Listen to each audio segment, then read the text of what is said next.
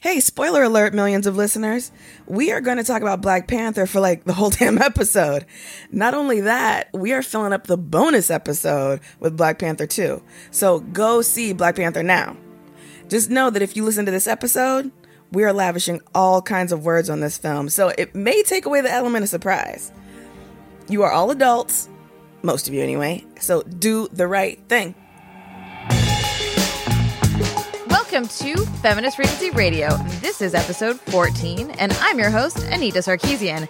Today, I'm joined by my fellow Wakandan female guards, Ebony Astor. What's up, people? And Carolyn Pettit. Hey, hey. This is the show that asks you to be critical of the media you love, or alternatively, we're the feminist killjoys coming for your media, depending on your perspective. On today's show, we're going to check in with the latest pop culture news. Then we're going to spend all of the time talking about Black Panther. We'll finish the show by each sharing a little something in What's Your Freakout. And as always, exclusively for our fantastic drip backers, we'll be recording a bonus segment. This week, we're going to keep the Black Panther conversation going by responding to reviews of the film from newspapers and movie sites. Everything Feminist Frequency produces, including this very podcast, is listener, reader, and fan-supported. Thank you for helping us stay on the air and on the web. If you want to access special perks and exclusive backer rewards, join our podcast community at d.rip/femfreak. Now on with the show. Hey, so what'd you do last night? Went to a very late screening of Black Panther. Yeah, it was so late. It was pretty late. It was so good, though. And now it's the next morning, bright and early, and we're going to try to formulate our thoughts in coherent ways. We sure are. It's going to be great. Apparently, Ebony's not speaking today. No, sorry, I'm having trouble getting you. I just got my Kamoyo beads. I haven't quite figured out the Wakandan tech yet. I just landed, so please bear with me. All right, Carol. Yeah. What's going on in entertainment this week? So this first story, this is the kind of like just goofball out of left field entertainment news story that just gives me so much life. You know what just timeless, completely unforgotten, still relevant 80s rivalry is returning to screens later this year? Goose and Maverick? I'm talking, of course, even bigger than that one, Ebony. I'm talking, of course, about the rivalry between Daniel LaRussa and Johnny Lawrence. That's right. A televised sequel to The Karate Kid is coming to YouTube Red, starring Ralph Macchio and that other guy who he swan-kicked. The guy he swan-kicked at the end of the original Karate Kid. And so, like, just super quick, the trailer premise is that guy, the blonde jerk face, is reopening the Cobra Kai dojo, the evil Cobra Kai dojo. Whoa. And Ralph Macchio, Daniel's like, I don't know why you'd want to reopen Cobra Kai. And there's a moment where they're standing in the dojo, and Ralph Macchio says to the other guy, Johnny, you and I, we aren't done. So yeah, it's on. Wow. Woo! Wow. I mean, like 50, I don't know what he is, like 55 now, 50 or something, and like the rivalry is, it's fantastic. Billy Zabka wasn't done. That's right, Billy Zabka. That's William right. Zabka. And I wasn't done either. Now, I'm here for this. As you know, my second favorite genre of movie is action grandpa. So here for it. Yeah, I'm stoked.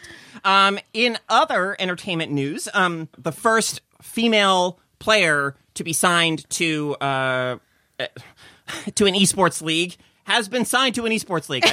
I phrased that completely perfectly. Geguri, who is a female Overwatch player, has joined the Shanghai Dragons. So, people are very excited that it's like it's one female player out of the entire roster of Overwatch League players all over the world. But hopefully it is like a step toward like true inclusion in that space. Yeah. Cool. I've never been involved in something that sounds as cool as the Shanghai Dragons.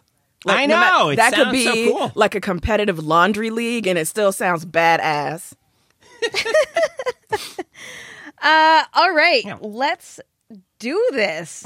We're going to talk about Black Panther. for 2 whole sections of the podcast. Oh my God. Because there's so much to unpack here.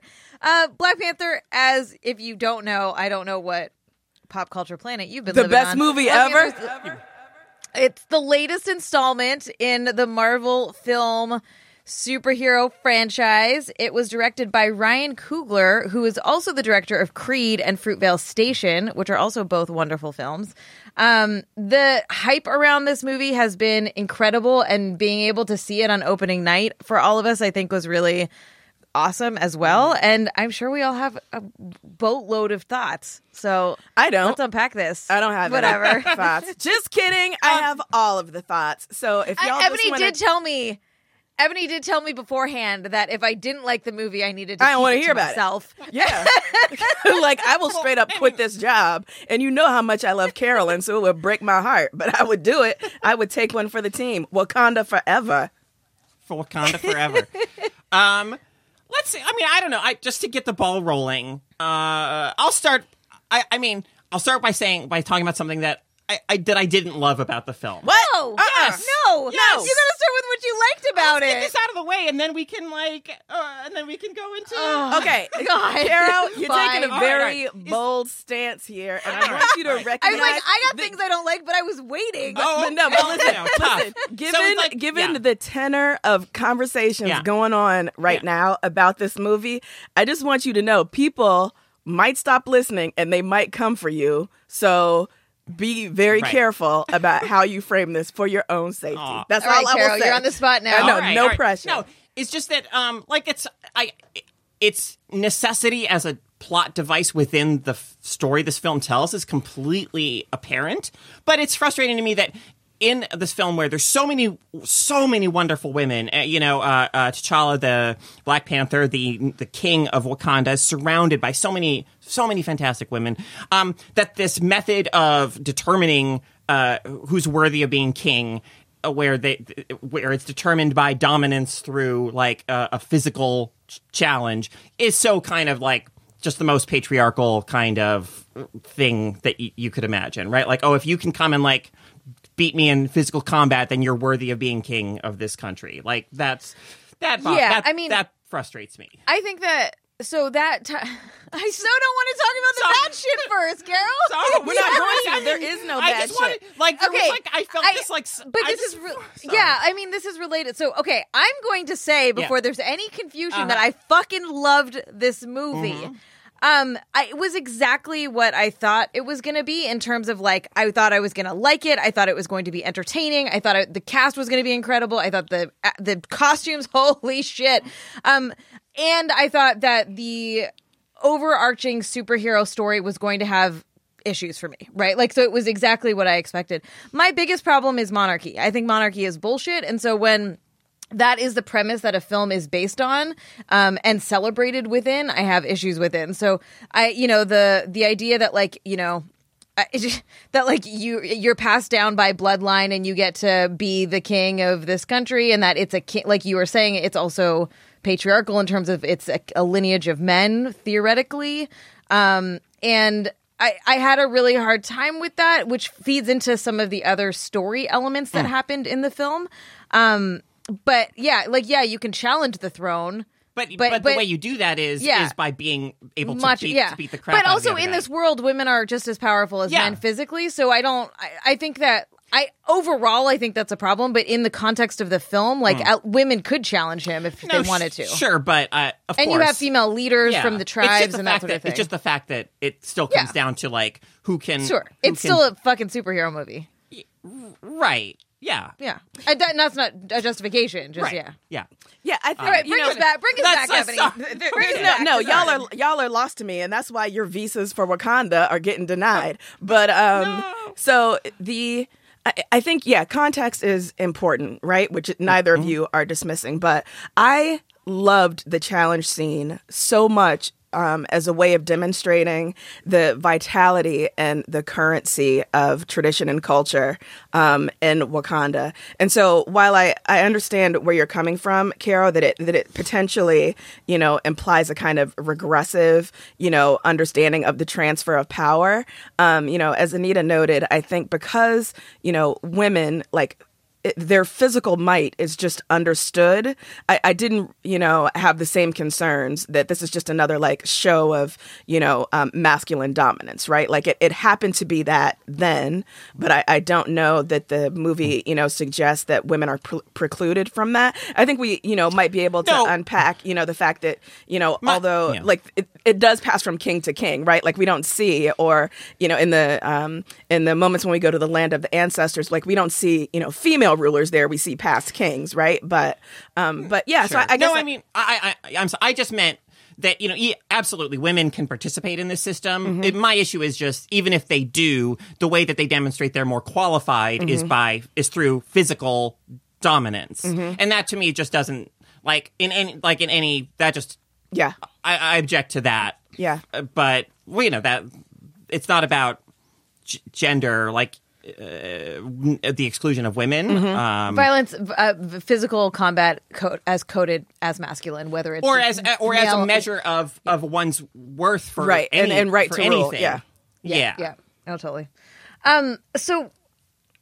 The movie was fucking beautiful. Like that definitely. opening scene with the sand intro, like where you're just like all like the history was sort of established, and then you see that the sand bits are integrated into the tech of the world. I was so fascinated by the tech and the way that they showed that, right? Like the communication devices when they were talking to each other and how you can like link them, and so you're like three-way conference calling kind of thing that happened, or so this was super in passing. I don't think a lot of people noticed, but there was one scene that was just like a world building scene, and there was a ship that looked like a dragonfly, and it sort of like flips its tail up and like lands on the side of a building, and I was like, oh god, the tech and the world building of Wakanda was just breathtaking. Yeah, I think so. Ta-Nehisi Coates' Black Panther run has been justly famed for how amazing it is. And part of that is the amazing world building by his illustrator, whose name is, I think, Brian Stelfreeze. But so the artist talks about the artist who comes from, the Gullah community, talks about how he deliberately, wanted to demonstrate like the evolution of a technology that is, for lack of a better word, organic. Right. And so you have, these gliders that are reminiscent of insect or bird shapes. But there's no sort of separation between the machine and the natural world. It evolved, in this peculiarly, African / Wakandan / mythological way. And that was very deliberately done. And I loved that.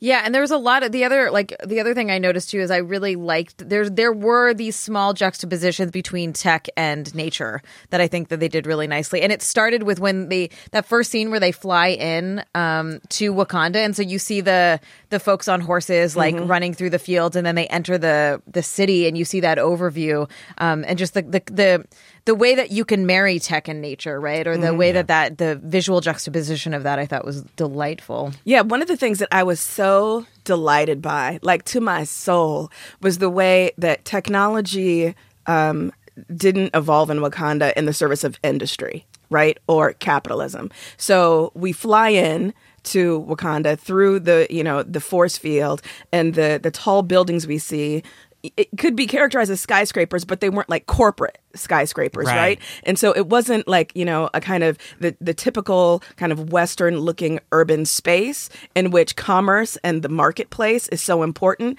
And so like technology is in the service of making people more productive. It was about service of the people, but because the emphasis was not on industry and economy, that's one of the reasons why there's this fusion, right? This very natural fusion between, the machine, as I say, and the natural, because there's a different emphasis. There's a different point to it. Yeah, I made a note about capitalism because I was like, is this a world are they a capitalist society or not? Like there are vendors, which means that there is a market, right? Which is, a big part of capitalism. But I didn't think about that point that you made where the buildings don't have like corporate logos and that sort of thing. You also don't see like, cause we don't ever interact with the public at large in Wakanda really outside of that, like the 2 times you're in that market square. And so like, do they have access to tech? Is it integrated into their lives? Is everybody like taken care of? I get the impression that that's the case, but I believe so because everybody explicitly. has the Kimoyo beads, the bracelets that, Do they?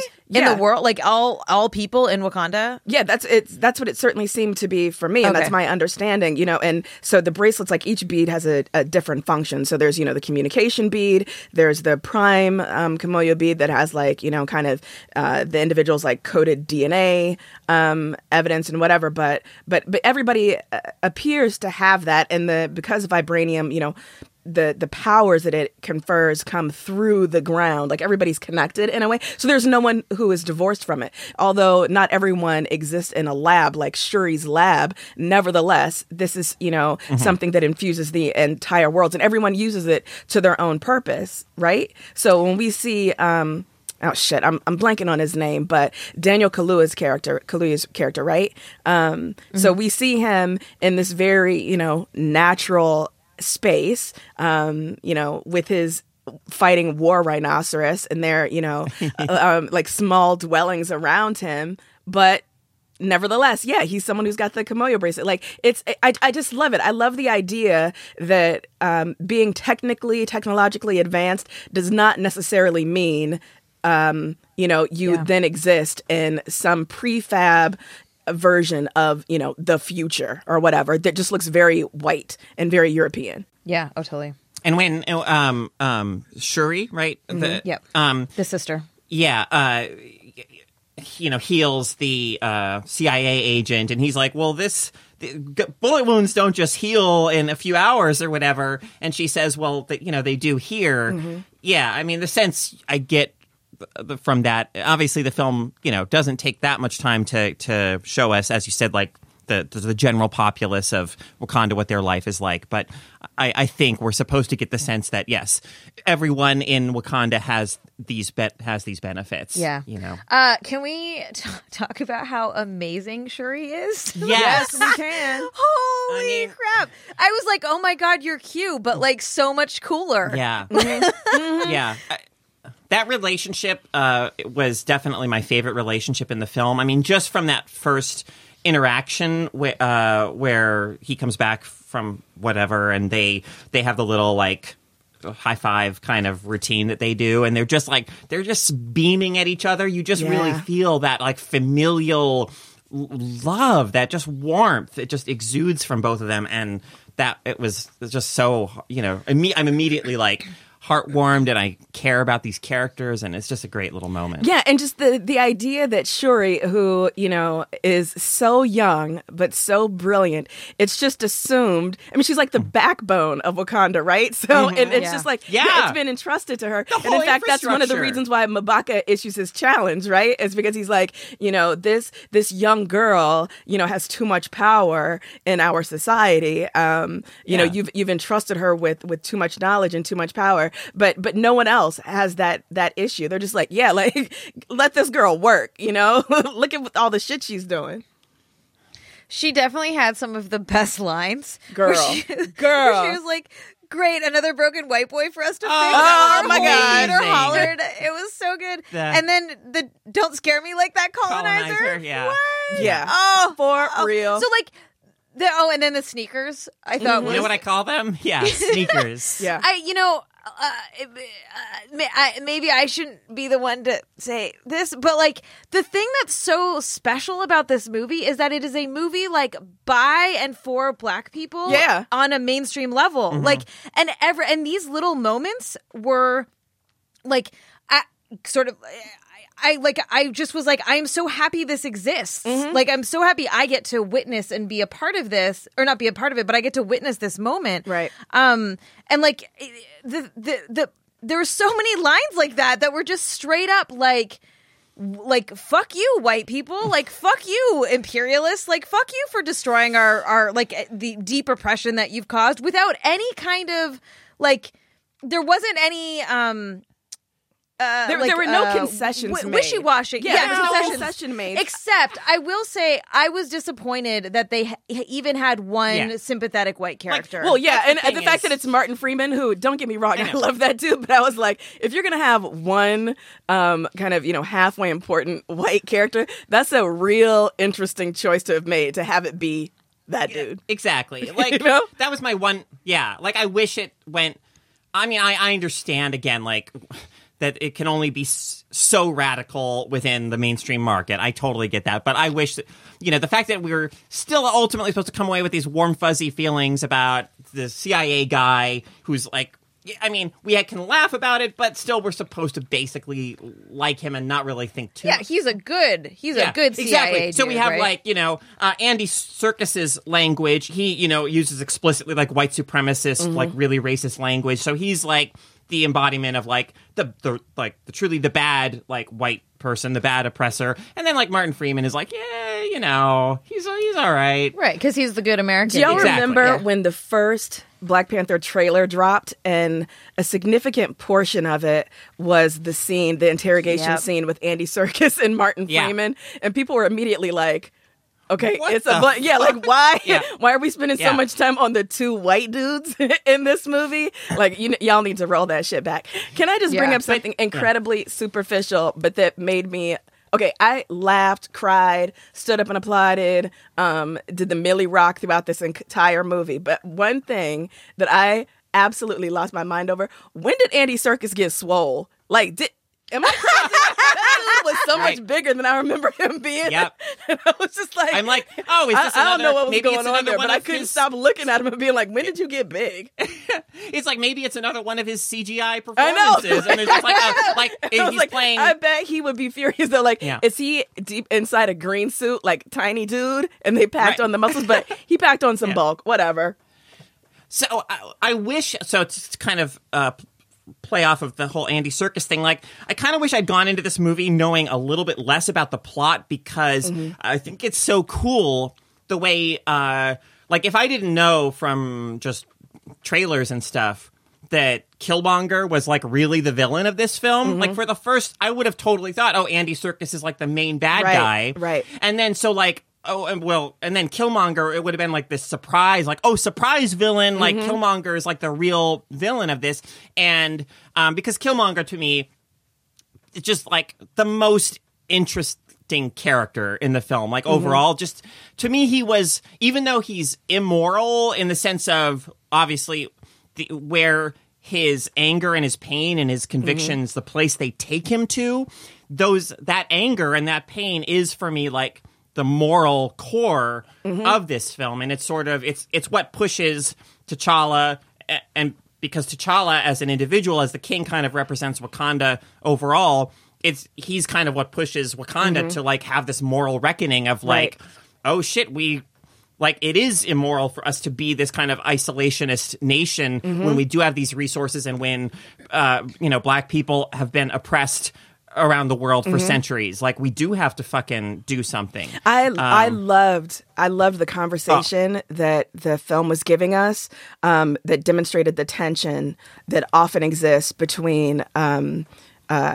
people from African nations and African Americans today, and the sort of conversation happening in the diaspora, but between those two groups, and the way that was represented was absolutely fantastic. But going back to this idea about Killmonger as a villain, like you, I found him just so compelling. And one of the things that I loved about it is that when you have so many, like when you have a world that is so steeped in Blackness, right, and that just completely is concerned with Blackness, you can have a fully realized, nuanced, complex Black villain without it lapsing into stereotypes, right?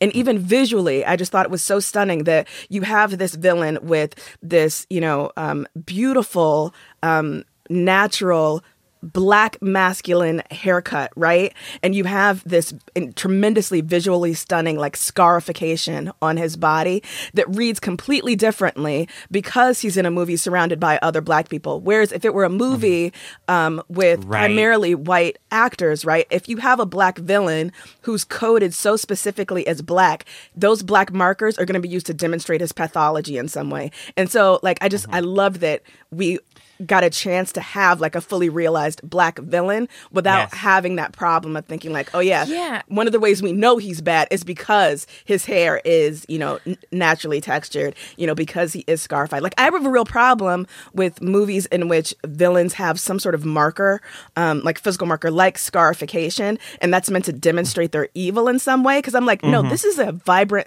cultural practice today. You don't get to say that someone who has those kinds of scars, you know, like that can't be a visual shorthand for evil, right? Or for difference. Totally. So I really want to talk more about Killmonger, but I want to do a quick detour just to piggyback on what you were saying, because I would like to know what you both think. Like, so the sort of the gorillas or the other tribe that was the first Jabari. Yeah. Okay. Sorry, I said because so the reason I said that was because they were coded as more savage, quote unquote. They were more primitive, quote unquote, and that their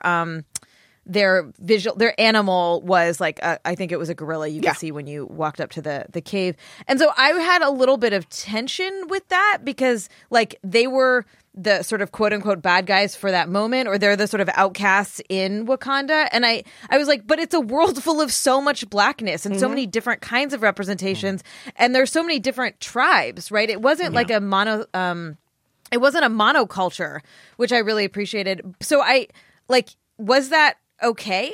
Like, was that representation okay? I actually really, I was very pleased with the way that, you know, Ryan Coogler and the rest of the people responsible for the world dealt with M'Baku, Gorilla M'Baku, as they call him. His character in the comics is, I believe, Man-Ape. And it has been a really problematic kind of portrayal in a lot of ways, because there is this racist conflation of, you know, of black people as being more animalistic, but specifically being more akin to monkeys, right? So it's been potentially problematic. What I loved about the way the Jabari are presented in this, I guess I didn't see them as more savage, although I could see how potentially, you know, it could be read that way. But I thought they did a wonderful job of showing that these people are not animalistic, but they have the gorilla, the ape, is an important cultural symbol for them. So like they have constructed, you know, ritual and tradition around things that the animal represents for them, like strength or whatever, right?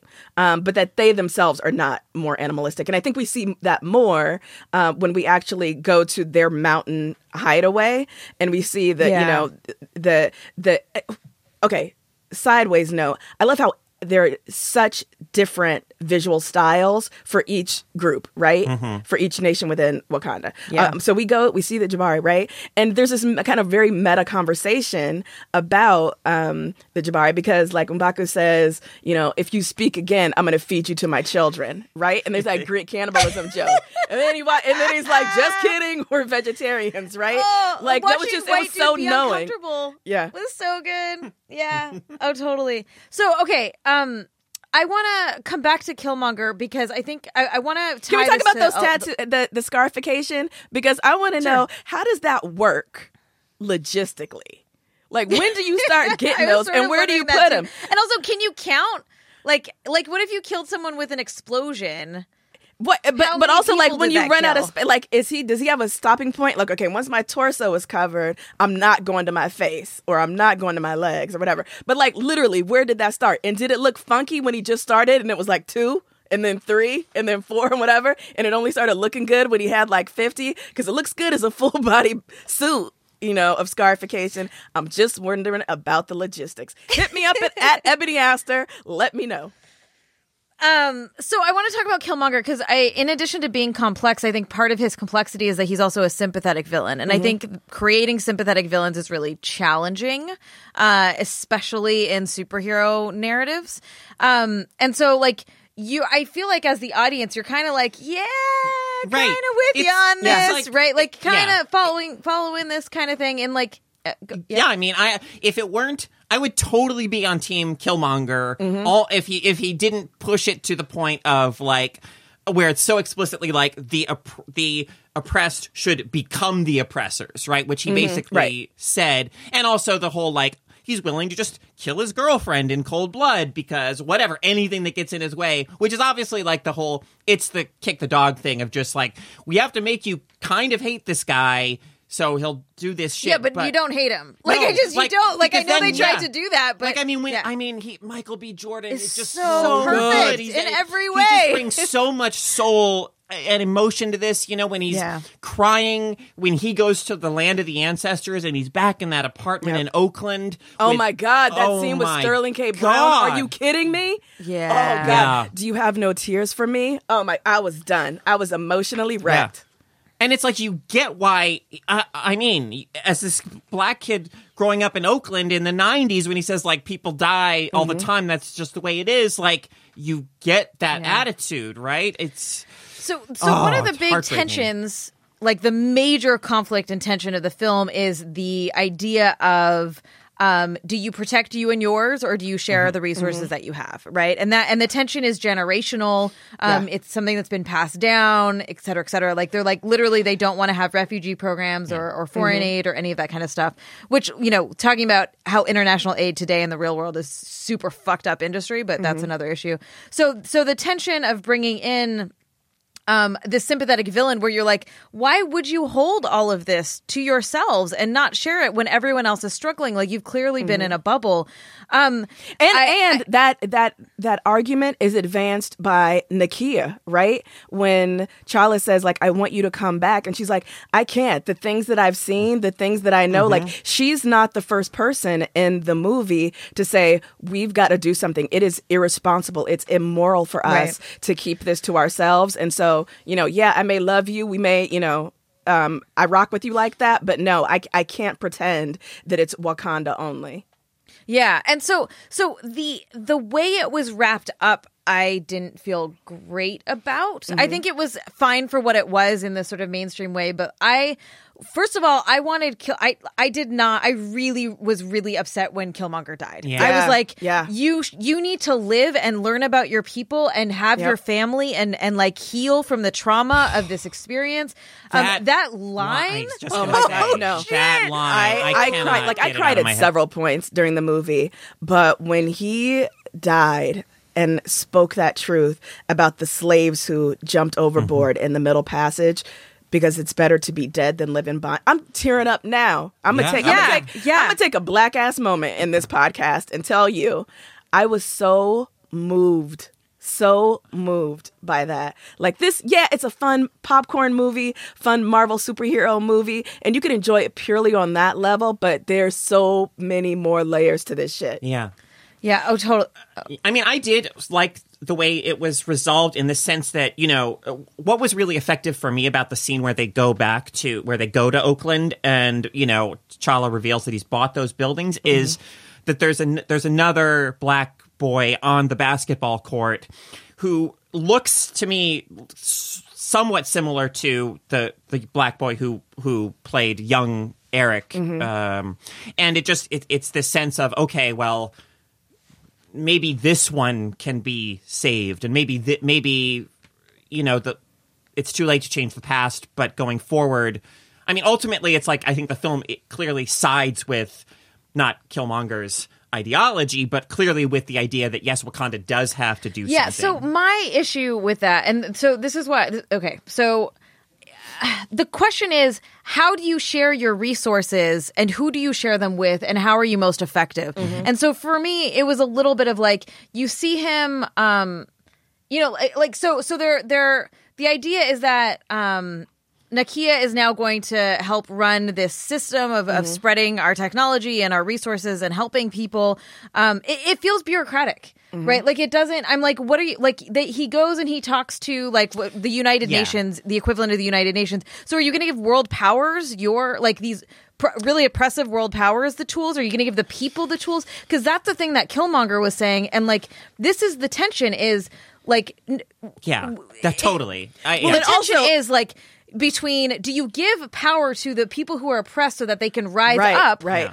And what does that mean? Versus do you build institutional structures and maintain the same kinds of hierarchies that already exist? Like Killmonger's not advocating for like an NGO, like a Wakandan NGO. No, he's straight up like, when we show the world what we have, the people are gonna rise up. It's not gonna be some trickle down thing, right? Like the people are gonna realize we're strong and the world is going to change. I have to say, though, as much as I theoretically and intellectually sided with Eric Killmonger, there was also a part of me that was like, yo, Wakanda, I will take the loss. Like, keep it to yourselves. Stay away. The world is garbage. I don't put up the force field and don't let anybody in. Yeah, it's hard to really make those judgments because we don't know the scare. Like, how much vibranium is there? Like, what is how much can they change the world? We don't have like spreadsheets and facts and figures about that stuff. But certainly the implication of like, which I hadn't really thought through, of like, oh hey, well we're friendly with this guy from the CIA. Is like, is the CIA the benevolent CIA of the benevolent United States, are they going to benefit from vibranium? Is the world's military powers going to benefit? Like, that there's certainly thorny questions there that come up when you think that through. All right, so I do want to talk about the women because I feel like I knew that there was a lot of Black women cast, but I was kind of surprised at just how big of a role they had and how much screen time they had in this world. And I just like the whole Royal Guard being these incredible looking women who were clearly like the most super powerful warriors to ever exist, right? I'm sorry. I can't shut up. The Dora Milaje. Oh, my God. I got my life. I'm done. I'm through. The general is everything. Oh, my God. That's all I got to say. Okay. One, when she rips her wig off, girl, and uses it as a weapon. Don't start nothing with me this morning, because when she showed up, they're in Busan, South Korea, right? And she's wearing that wig. You knew right away where ma'am was at. She was like, I'm not with it. I can't wait to take this shit off. It so doesn't good. Look right. It's the only time we see a Black person in the film with straightened hair. The rest is this beautiful natural hair and all these styles, right? Yeah. And when she rips that shit off, so I saw the theater in this, white ass suburb, whatever. Shout out to the frat boys who were in the audience with me last night. But the reaction to that scene was fairly muted. So, I hope that I didn't ruin anybody's moving going night, because I jumped out of my seat. Like, okay? I couldn't handle myself. Because it's not just the wig toss, right? Where she throws, look at what she's throwing off, right? But the way in which she herself is framed and shot as a superhero, so that her red dress flows across the screen like a superhero cape as she jumps from the balcony to the first floor. Come on. Oh my God. Yeah. Oh, totally. And I love, so first of all, she's wearing flats. I would just like to point this out. Very practical for fighting. And then when Nakia takes her shoes off and whacks someone in the face with them, you see that she's driving the car barefoot. Yep. And like, there's so much care taken to demonstrate these moments of thought that were put into this, in terms of like, this is a fully realized world, even if it is a superhero world. It's not like, we're walking around in stilettos and we're like super badass and we can fight. It's like, no, these are practical women who understand what their mission is and what they need to accomplish. Yeah. Man, just the women of the world were amazing. And so, okay, I'm gonna bring this up. Last night I retweeted Eve Ewing, who said, in terms of female characters, the women in Black Panther made Wonder Woman look like Betty Crocker. I retweeted that saying, definitely feeling this. I feel more emotional and more empowered by the representation of the female warriors in Black Panther than I did of the warriors in Wonder Woman. Now, that is my personal opinion that I was so emotionally taken by these women. They were involved in the world. There were so many women fighting on a regular basis and struggling and being a part of this world.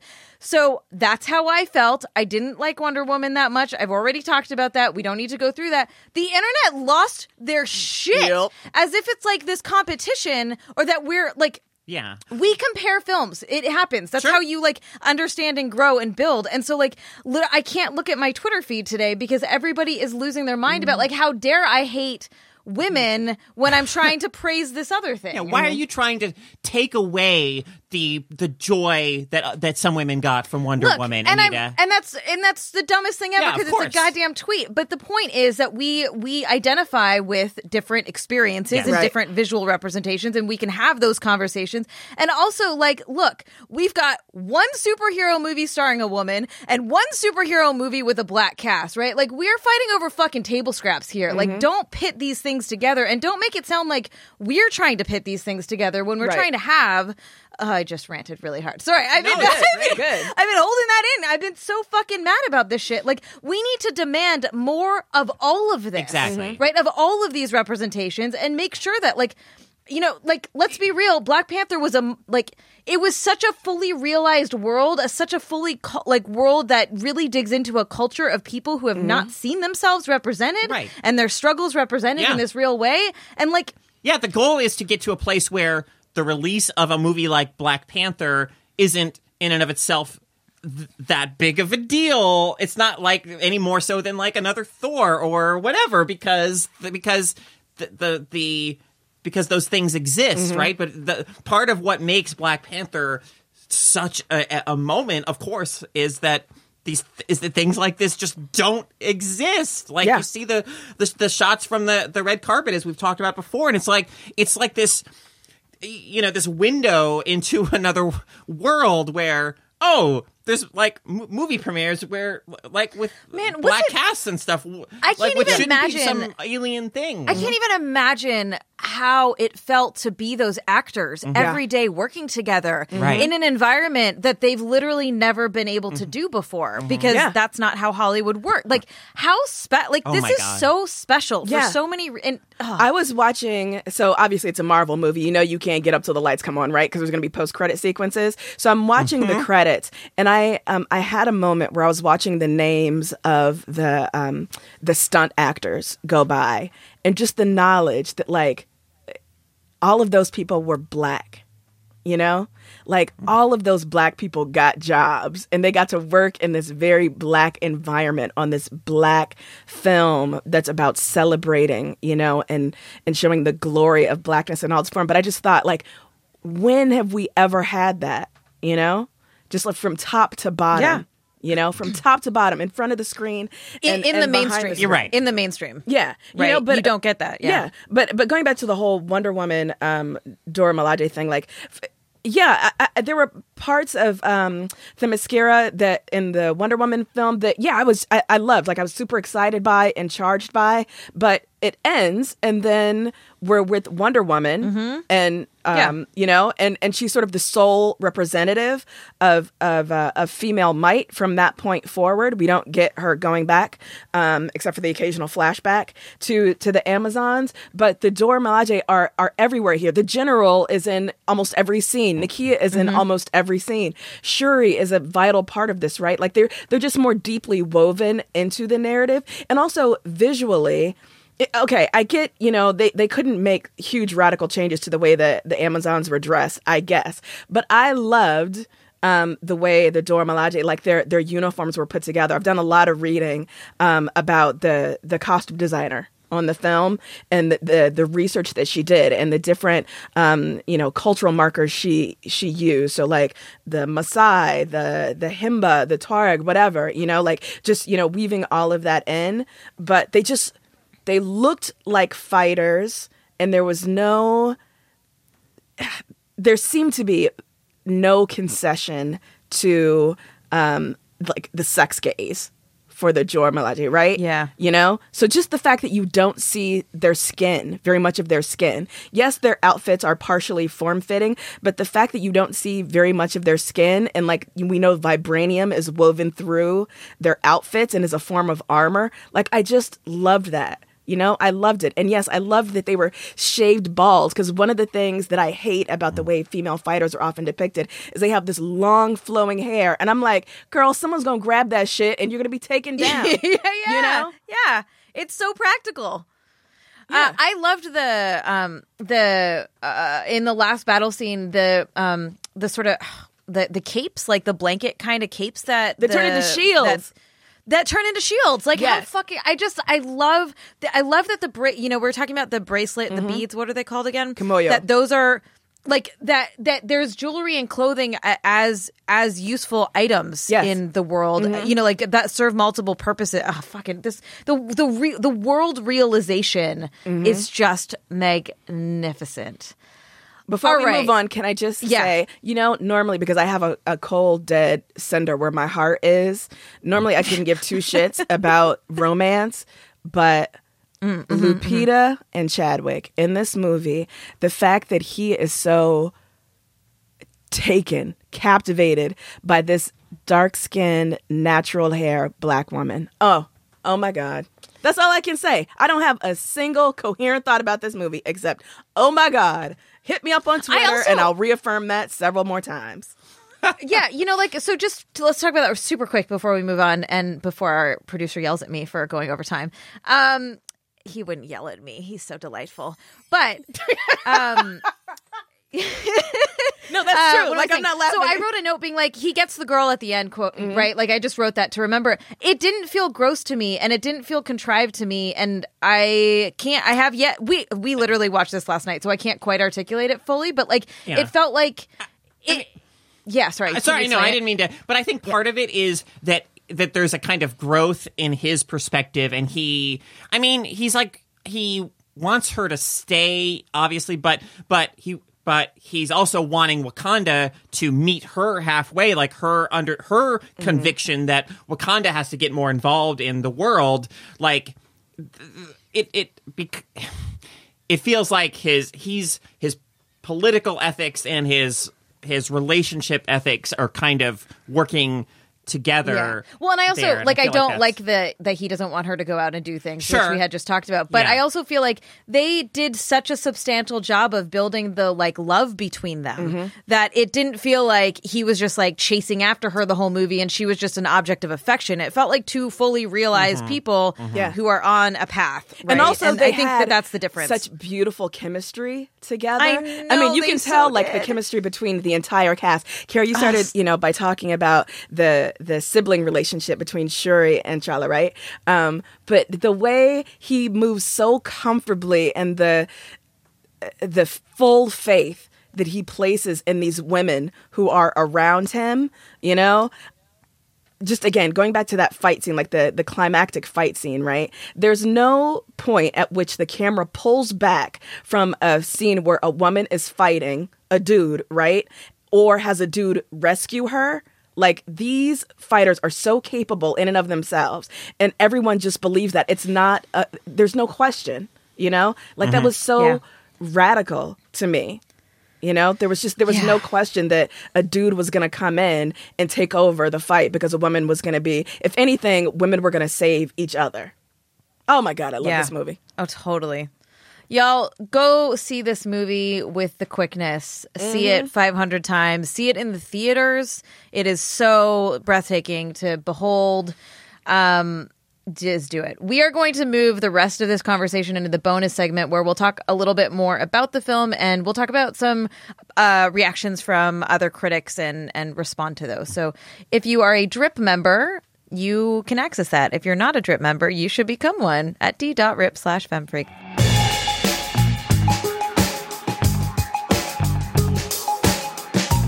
Let's do a little freaking out.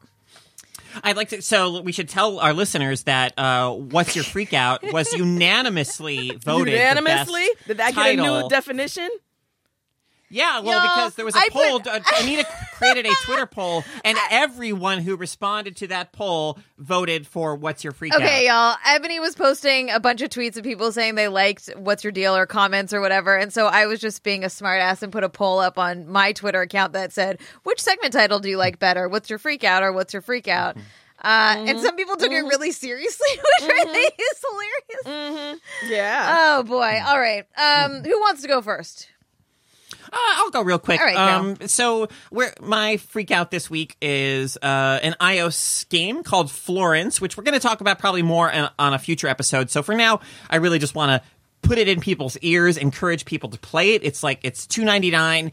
It's a narrative game. You play it. It takes like an hour, and it's just like a really artful, really moving and lovely sort of tale of one woman's life and a romantic relationship that she has. And I don't want to give too much away really, because I do want folks to play it, but it just does some really cool, I think, interactive things to kind of put you in her experience of just the kind of the different kind of phases of meeting a person and falling in love, and your two lives kind of becoming integrated into each other. So it's a really neat game. It's I guess the designers worked on Monument Valley, but there's a completely different type of game. Anyway, check it out. It's lovely. Nice. Carol, Jesus. Ebony, what's your freak out? You can call me Carol.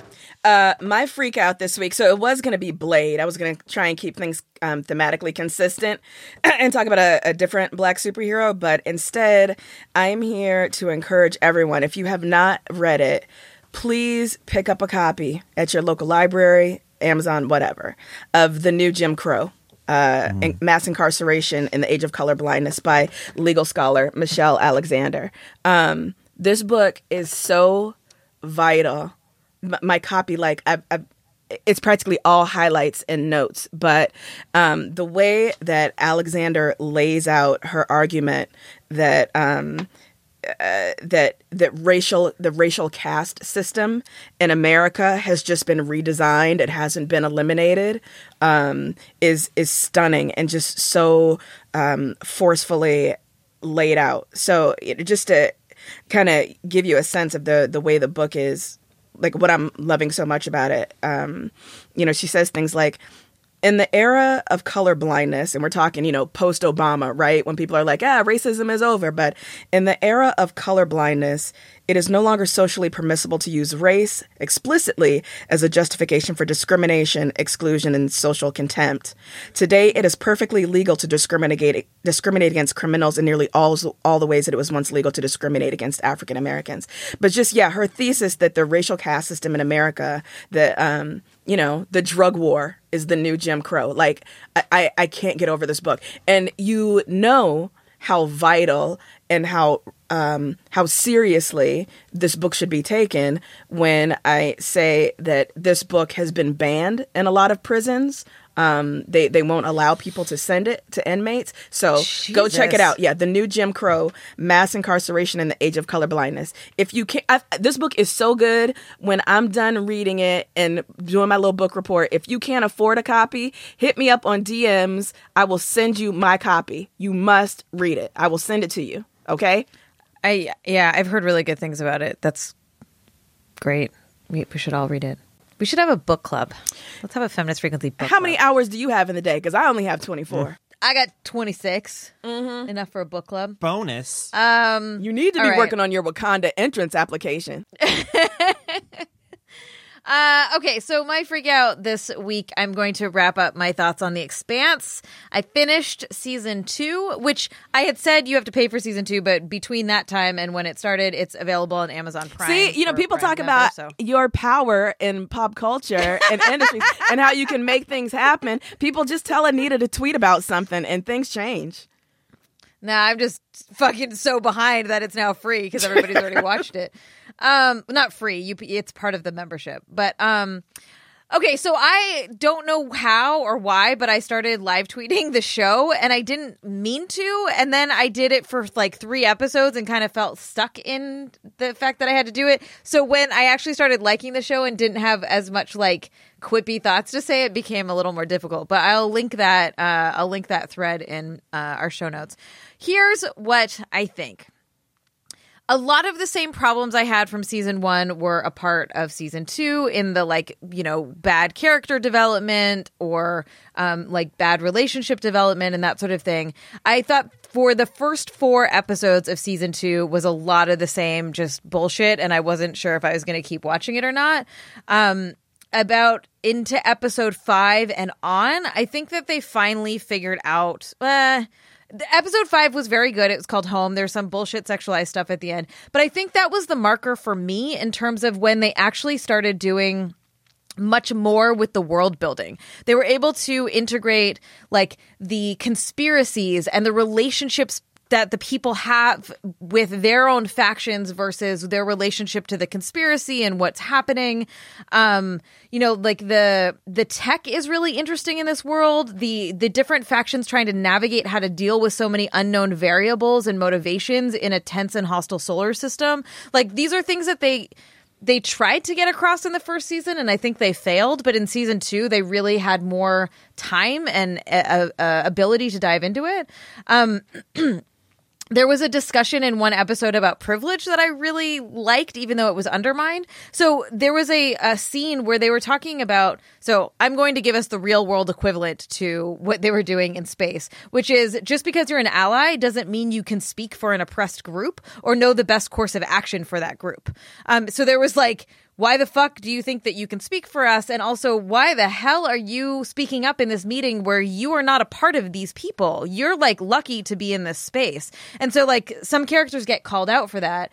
The problem is that those characters are the characters that we identify with and that we think are like the moral compass to some degree of the show. And so it's undermined by the fact that the quote unquote, like the not quote unquote, but the oppressed group, right, which are the Belters and the OPA in this environment, that while they are right about how shitty these imperial powers treat them, they do violent, shady, like questionable things to justify to try to like attain power in this world.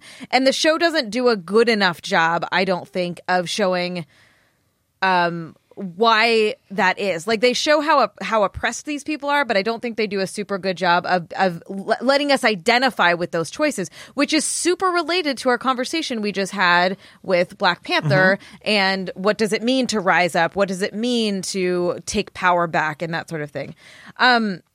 There is one of the things, this is minor, but like if you've grown up on Mars and you come to Earth, like you can't function. The gravity is different. The light, the horizon, the sun, the everything, the ocean, like everything. And so I was fascinated by like the amount of time they spent on how your body deals with changing environments. And then the last thing I'll say is Holden, who is like the main white dude character, or the main character, he's a white dude, is so fucking awful through and through. And every time he's on screen, I want to wash my eyeballs out with bleach. His name is Holden? His name is Holden. Oh, so he's garbage just like Holden from Mindhunter. Sorry. Sure. Okay. And Sure. Holden Caulfield. It's the name And of there's so many garbage bad people. Holdens. Okay, yeah. I think that the character development is still super rough. So like they're just not subtle in how they develop them, right? Like there's one character who I actually really like, but she spends 4 episodes being like, she's from Mars and she hates Earthers, and she's like, I hate Earthers, kill them all, let's go to war, kill them all, kill them all, kill them all. And you're like, oh great, so in a few episodes you're going to be like, have some transformative experience where you now have to learn to not hate Earthers. Like before that happened, which is what happened, you know that that's what's going to happen, right? So there's no subtlety there. But overall, thank you for your feedback on whether I should continue watching it. I will definitely chime in for season 3. You know, it'd be interesting if the writer of The Expanse knew that you were live tweeting and maybe had a response. That would be interesting. The producer and I guess co-writer, well, I forget his name, tweeted at me and I was a little mortified. Anyways, that's my freak out this week. If there are any other good sci-fi shows out there, please send them my way. People are wanting us to watch Altered Carbon and Electric Dreams. I said good, Ebony. Well, I haven't seen good. it. I don't know. Well, maybe they will talk about it. Yeah, we can. Yeah, we can talk offline. Yes, we should. Yes, we should talk about it. I just don't. I'm not going to have a lot of excited time, about to be honest, because I have Black Panther screenings every day from now till the end of time. So I'm going to have to work this into my schedule. Well, and you're taking all these trips to Wakanda now. So. No trips to Wakanda. I'm in Wakanda. Oh, And right. You're I'm just there. I'm running a Black Panther only movie theater. So, you know, I'm going to have a lot on my plate is all I'm trying to suggest. All right, y'all, that's our show. You can catch us back here every single Wednesday. We couldn't make this podcast happen without our generous backers on Drip, which is Kickstarter's new subscription-based crowdfunding platform. So help us keep bringing this podcast to you every week by joining the Feminist Frequency community. We got some great rewards, so pitch in now at d.rip/femfreak. If you are enjoying this show, we have a teeny tiny little baby favor to ask you. Please leave us a review on iTunes because it really helps spread the word about our show. And, you know, tell your friends while you're sitting around talking about how cool Black Panther is and be like, yo, I just listened to this great podcast about Black Panther. You should check them out. You can check out all of our work and our other podcasts at feministfrequency.com. We are debuting a brand new podcast soon, and you're not going to want to miss it, I promise. So you can follow us on Twitter at FemFreak to stay up to date on all of the news. We always want to hear from you, so hit us up on Twitter. Carolyn? At Carolyn Michelle. Ebony? I am at Move or You Will Be Moved. Shout out to Civil War. I know y'all catch that reference. Or at Ebony Astor. I'm at Anita I'm no longer Sarkeesian. responding at Ebony Astor. I am... Sure, that's... Yeah, good. Great. We'll see how long that lasts. Mm-hmm. I saw that Coming to America cosplay you posted today. That was amazing. Yeah. Yeah. So good. All right. Our producer's Phil Circus, who also composed our theme music. We will see you next week. Bye.